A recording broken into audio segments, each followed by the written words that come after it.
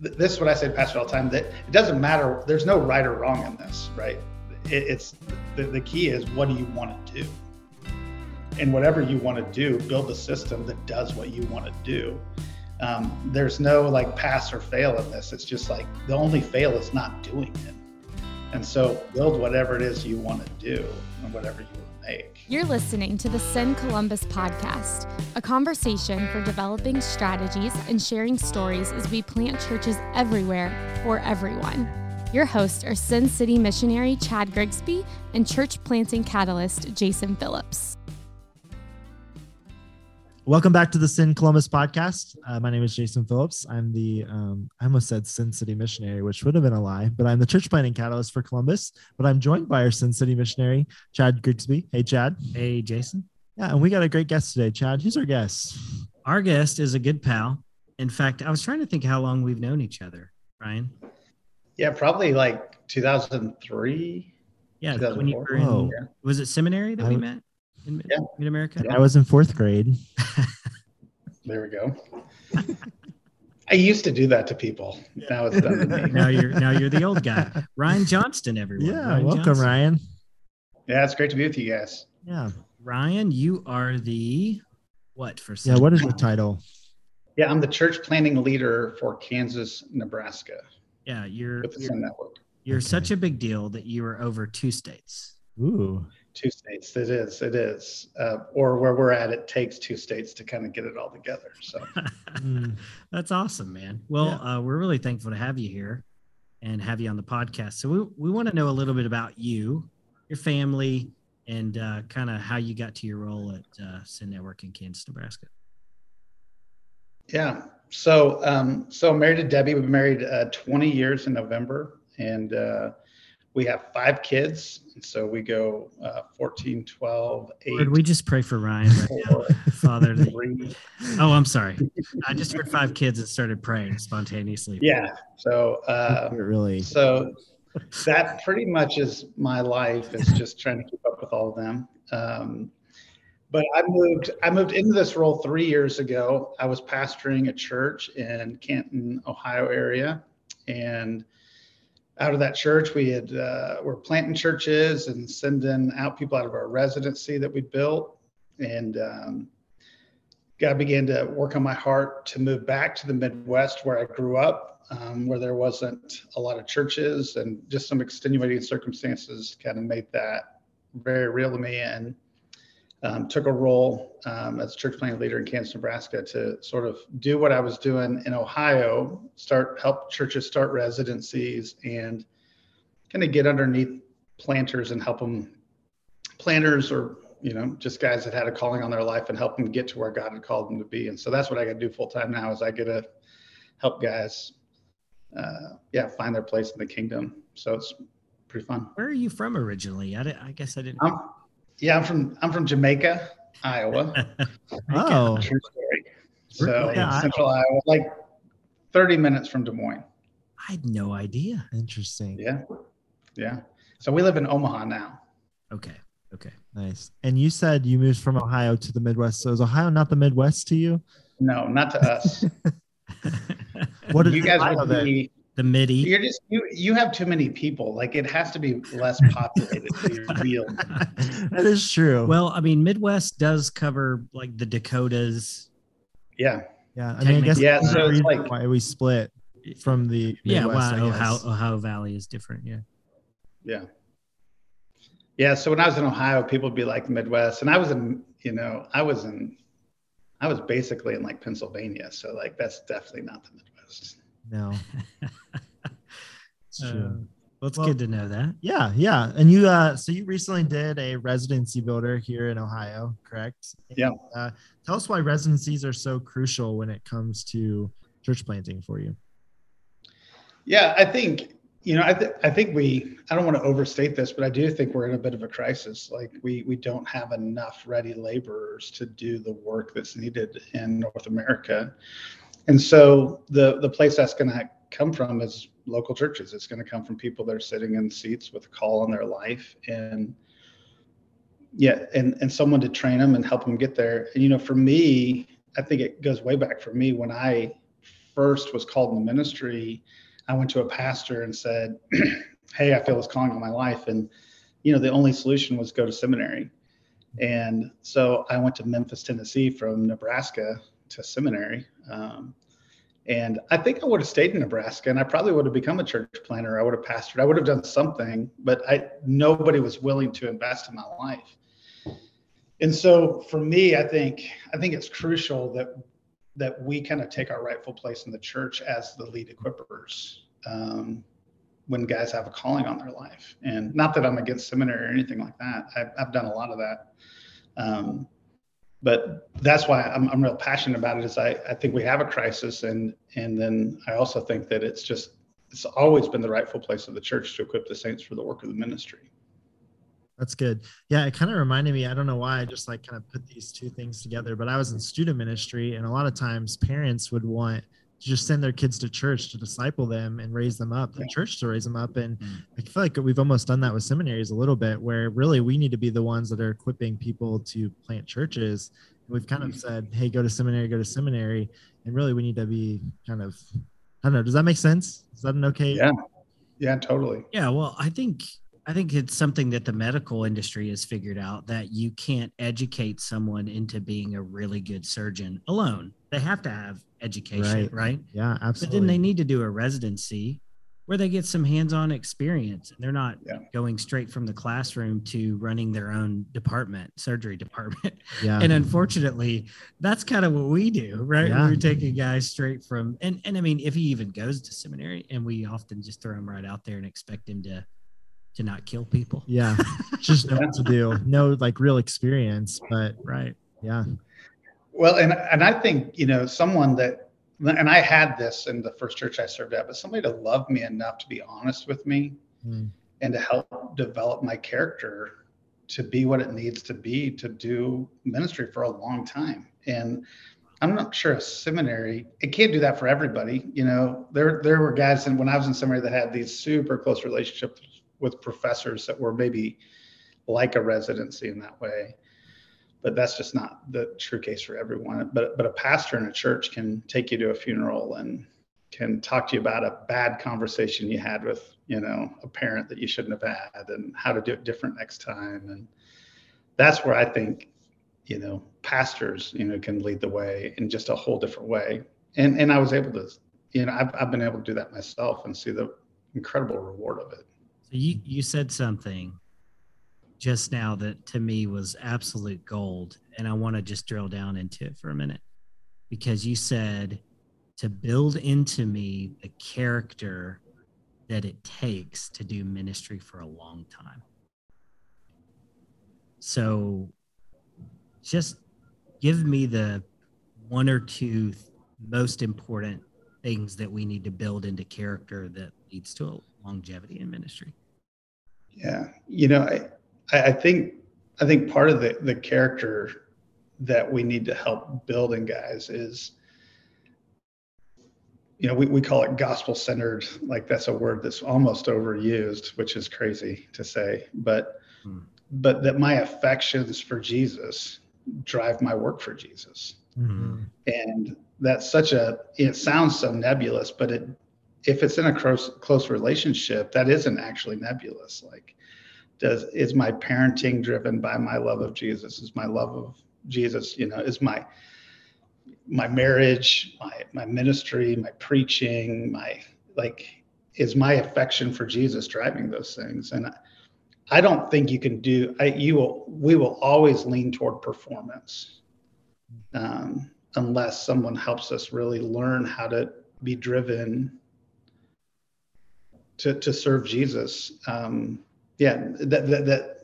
be driven, that my affections for Jesus will really drive my ministry and my life. Yeah.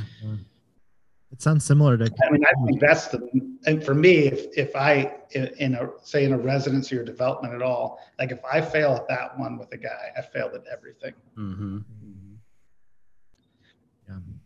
It reminds me a little bit about what you were just sharing with our planters from Vance, that, Jesus was primarily concerned with our intimacy with the Father and not as much with our work in the ministry. And that so much of what we do in our ministries flow out of our intimacy with God. Yes. Mm-hmm. Yeah, it's really good.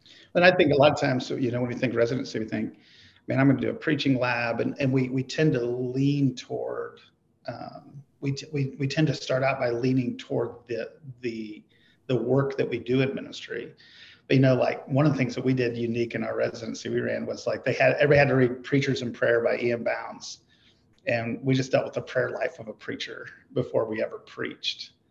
And I think like little nuanced things that it changes how I go about it. And so instead of learning about the art of preaching first, I learn about the heart of a preacher and the prayer life of a preacher. And that's where passion is going to come from. That's where, right, like charisma, that's where this stuff comes from. And it's not, just being like a good communicator. And I think that's the difference when we aim it at the heart. So you said we're always going to lean toward doing. Mm-hmm. And then I might say we're always going to be pulled by doing, especially planters. Planters, there's like this vortex of doing that is just sucking at their soul, right? Yeah. How do you, when you have to build this thing before funding runs out, when you have to prepare a sermon, clean a building, put out fires with the children's volunteer, like there's just a vortex. It's just a black hole sucking you towards do. How do you get a person to slow down long enough to be? Yeah. I mean, gosh, how do we do that? It feels almost impossible, doesn't it? No, it does, because there is so much pulling at you. And that's where, honestly, on the front end of it, that my disciplines are so strong that I don't, because we end up playing from behind, that my disciplines aren't strong enough to stick as as that pull comes in my life. That's the beauty of having some years of that kind of development. But the other is, man, brotherhood, like having people that are going to help you remember and see you, because we're all going to do it. I wish that wasn't true of most of my ministry, of that moving toward the doing more than the being. But man, we really need each other to walk with each other, to have a couple brothers that help me not train wreck it there. It's really good. Yeah, really good. So maybe going a little bit back to our conversation around residency, 30,000 foot view, what does it take to start a residency in a church? Yeah, well, I think it first starts with a pastor that just simply has a vision for multiplication and discipleship. And that, all these words, multiplication, residency, I think fundamentally it's discipleship. Yeah. But it's sort of discipleship at the next level. And so I think part of it is a pastor just simply saying, I want to have a legacy of men that I send out that reflect, that reflect me in some way or another. And so I think a residency in its most basic form is, that Clint Clifton says, like, it's one pastor giving away himself to another. Mm-hmm. And I think that's the most basic, that's the most basic kind of understanding of residency. But then, like, what actually practically has to happen to start a residency? I think you have to unearth what's in you. What is it that you're going to give away? What are the fundamental things that you want to give away to someone else? Or what are the fundamental things that you think it takes to pastor, to plant a church? And how are you going to systematically do that? Because it can happen organically, but if you don't have a plan, then nothing ever is probably really going to happen. Yeah, it's really good. So you talked about the first step for a pastor is kind of having a vision. Mm-hmm. Or multiplication. But if you were just going to help a pastor take a step in it, like he's interested in building a residency, he's interested in multiplication. So the vision's already there. The passion's already there. What's the first tangible thing you're going to say? You got to have this. Do this first. Yeah. So most people think, well, like I just need somebody. That's like my first step. I got to find somebody. And I don't think that's the first step. I think the first step, and so what we do say at a builder event is kind of a threefold kind of process we take a pastor through. It's the first is how did Jesus train? Like just start with Jesus. And if you're going to train and develop people, how is your training going to reflect the heart of Christ and the practice of Christ? And so then the second is defining what is in you that you want to give away. For me, that's books. That there's things I've read that I definitely want someone else to read. There's people in my life that have invested in me in certain ways. I want to take those good practices, kind of like a Hebrews 13:7 here, take those good practices other leaders have given me, and I want to give those away to others. There's experiences that I've had. I want to build experiences into a residency to help people, like, for me, like international missions, other places where God like really rocked my world and changed how I think. And so I think a pastor needs to look inside of himself and look at the people that have influenced him, the experiences he's had, the responsibilities he's had, and think through how can I build these into a residency in order that they help shape someone. And then the last thing that we talk about is so all of those things I think help shape an individualized residency. But then, the last is your church. Like, what's unique about your church? Like, every church is unique, and every pastor has, some sort of deep convictions that has shaped what it is they do. So I think if you can identify how do you want your residency to reflect the heart of Christ? How have you been developed? What things shaped you? How can you replicate those? And then, and really think through the DNA of your church. Like, those three things are going to be the substantive things that make a residency and give you something that you're capable of giving away. I love that so much. I love that every pastor has a residency inside of them. Yeah. Like that idea where it's like, you've got all of this in you, but are you going to take that time to unearth that and put it on paper in a sense? But I love that they've all got experiences and books they've read and things like that to help them along the way. That's super, super good. Yeah. And there are other NAM resources too. Can you talk about some of the resources that we have to offer to pastors and planters who would like to start a residency? Yeah, because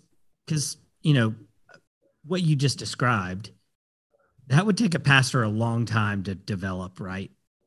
Right. So helping him, maybe give him some tools and resources makes sense so he doesn't have to build it from scratch. Although I would love to hear, after you answer that question, how you would encourage him to build it from scratch. But Well, yeah, no, I mean, I think that's great because it's funny. I've met with different pastors all over. I mean, we've done like over 300 of these. We've worked with over 300 churches helping build residencies in the last year. Wow. And it's funny. I've had one guy, like, we'll walk through our whole, like, how you build out your own, and he'll be like, I don't want to do that. Like, don't you guys just have something I can use? I'm like, okay, yeah, you can do that. Did you have a residency in a box? Like, yeah, and I mean, we do. So like at NAM, we have Leadership Pipeline, and it is a great resource. It's free, and it's about 3 years of residency from someone who's just interested. And it kind of walks through it like this: how to lead yourself, how to lead others, how to lead a church. And those are kind of the 3-year breakdown. And it's incredible. Churches that have used it really consistently have seen tons of fruit come out of it. And so it's a really, and even on the pastor's side, he just coaches them as they go through this material. So he doesn't really have to build out a lot. It's great. Now, somebody like me, I just do everything the hard way. And so I want to build things and create things. And so sort of the residency builder event we do, it's like for people like me that like to build their own thing. None of this is what I say to Pastor all the time, that it doesn't matter. There's no right or wrong in this, right? It's the key is, what do you want to do? And whatever you want to do, build a system that does what you want to do. There's no like pass or fail in this. It's just like the only fail is not doing it. And so build whatever it is you want to do and whatever you want to make. Yeah, I had a follow-up question from, you were kind of talking about those residency builders and some of the feedback you get from pastors. What would you say are some of the things that hold pastors and planters back from doing residencies?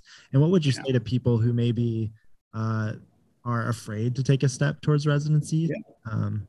Well, I don't have anybody. Like, who would I do this with? I don't have enough money. If I did have somebody, I don't know what to do. Those are like three really common ones. And like, I don't have enough money. That's easy, right? For me, it is like you don't have enough money. Nobody does. Nobody has enough money to hire somebody to come on and do nothing that helps you do what you do every week. That's what a resident is. It's someone who is like, it's going to come and be around, and they're going to learn and grow and develop and leave. They're useless. Just like it's like a teenager in your house, right? Like they don't do much of anything, and they just eat all your food and suck the life from you and ask really dumb questions that you don't want to answer, right? Like that's how that works. Anybody that's a resident that's listening to this is like, that is a terrible picture you painted. That is what I do. Yeah. I feel bad about myself. But I think that's what's great about a residency is, man, I wish I would have had a space to figure some stuff out rather than sweating through all the mistakes I made. Anyway, that's a different topic. But I think that's the beauty of like, when you launch a residency, you can really build something. I don't know that helps guys figure it out. And so do you have enough money? No, but is it worth it? And there's so many. Like for us, you have your local association, you have your state convention, you have the North American Missions Board. At this point, I don't know anyone where I live that's ever been rejected to get funding from any of those. Even at little amounts or a lot of amounts, people give to those. And so there's funding out there. And then even in your own church budget, you can make a little bit of room. And where your treasure is, there your heart is also. You could make a little room in that. And you'd be surprised when people have a calling on their life and they really want to learn what sacrifices they'll make to do it. And so you don't have enough money until you try to do it, and then you will. That's how I always talk about it. It's really good. Very good. Well, Ryan, anything else you'd want to say, just from a church planting residency standpoint, to our great folks here in the amazing state of Ohio that you left? Yeah, that you ditched. I do love Ohio. What I would say about residency is, I think I said it earlier, but what do you want to do? What is it that you want to do in developing others? And tell somebody else what you want to do, and start letting people help you build that thing out that you want to do to reproduce laborers. And I said it earlier, but it is, I believe we truly live in a day that if we pray for laborers, God will raise them up, and we are in desperate need for more, and they will need somewhere to grow and develop as laborers. And so if you pray that prayer, be ready to answer it with work. And it will be, for me, the greatest joy I have is the men and women that have come out from underneath Ebony's discipleship, our residencies. They're the closest, deepest relationships we have in our life. And it is the most fun thing I've ever done. Wow. Well, dude, thanks so much for all this. I feel like this was really, really helpful. And I really think it's insightful and could be a catalyst to help a lot of churches start that first step toward residency. Yeah. Thanks, man. Great, guys. It was great being with you. It's super fun. Ditto. Thanks for checking out today's episode. Don't forget to subscribe wherever you get your podcast. And remember, every church is a multiplying church in the making.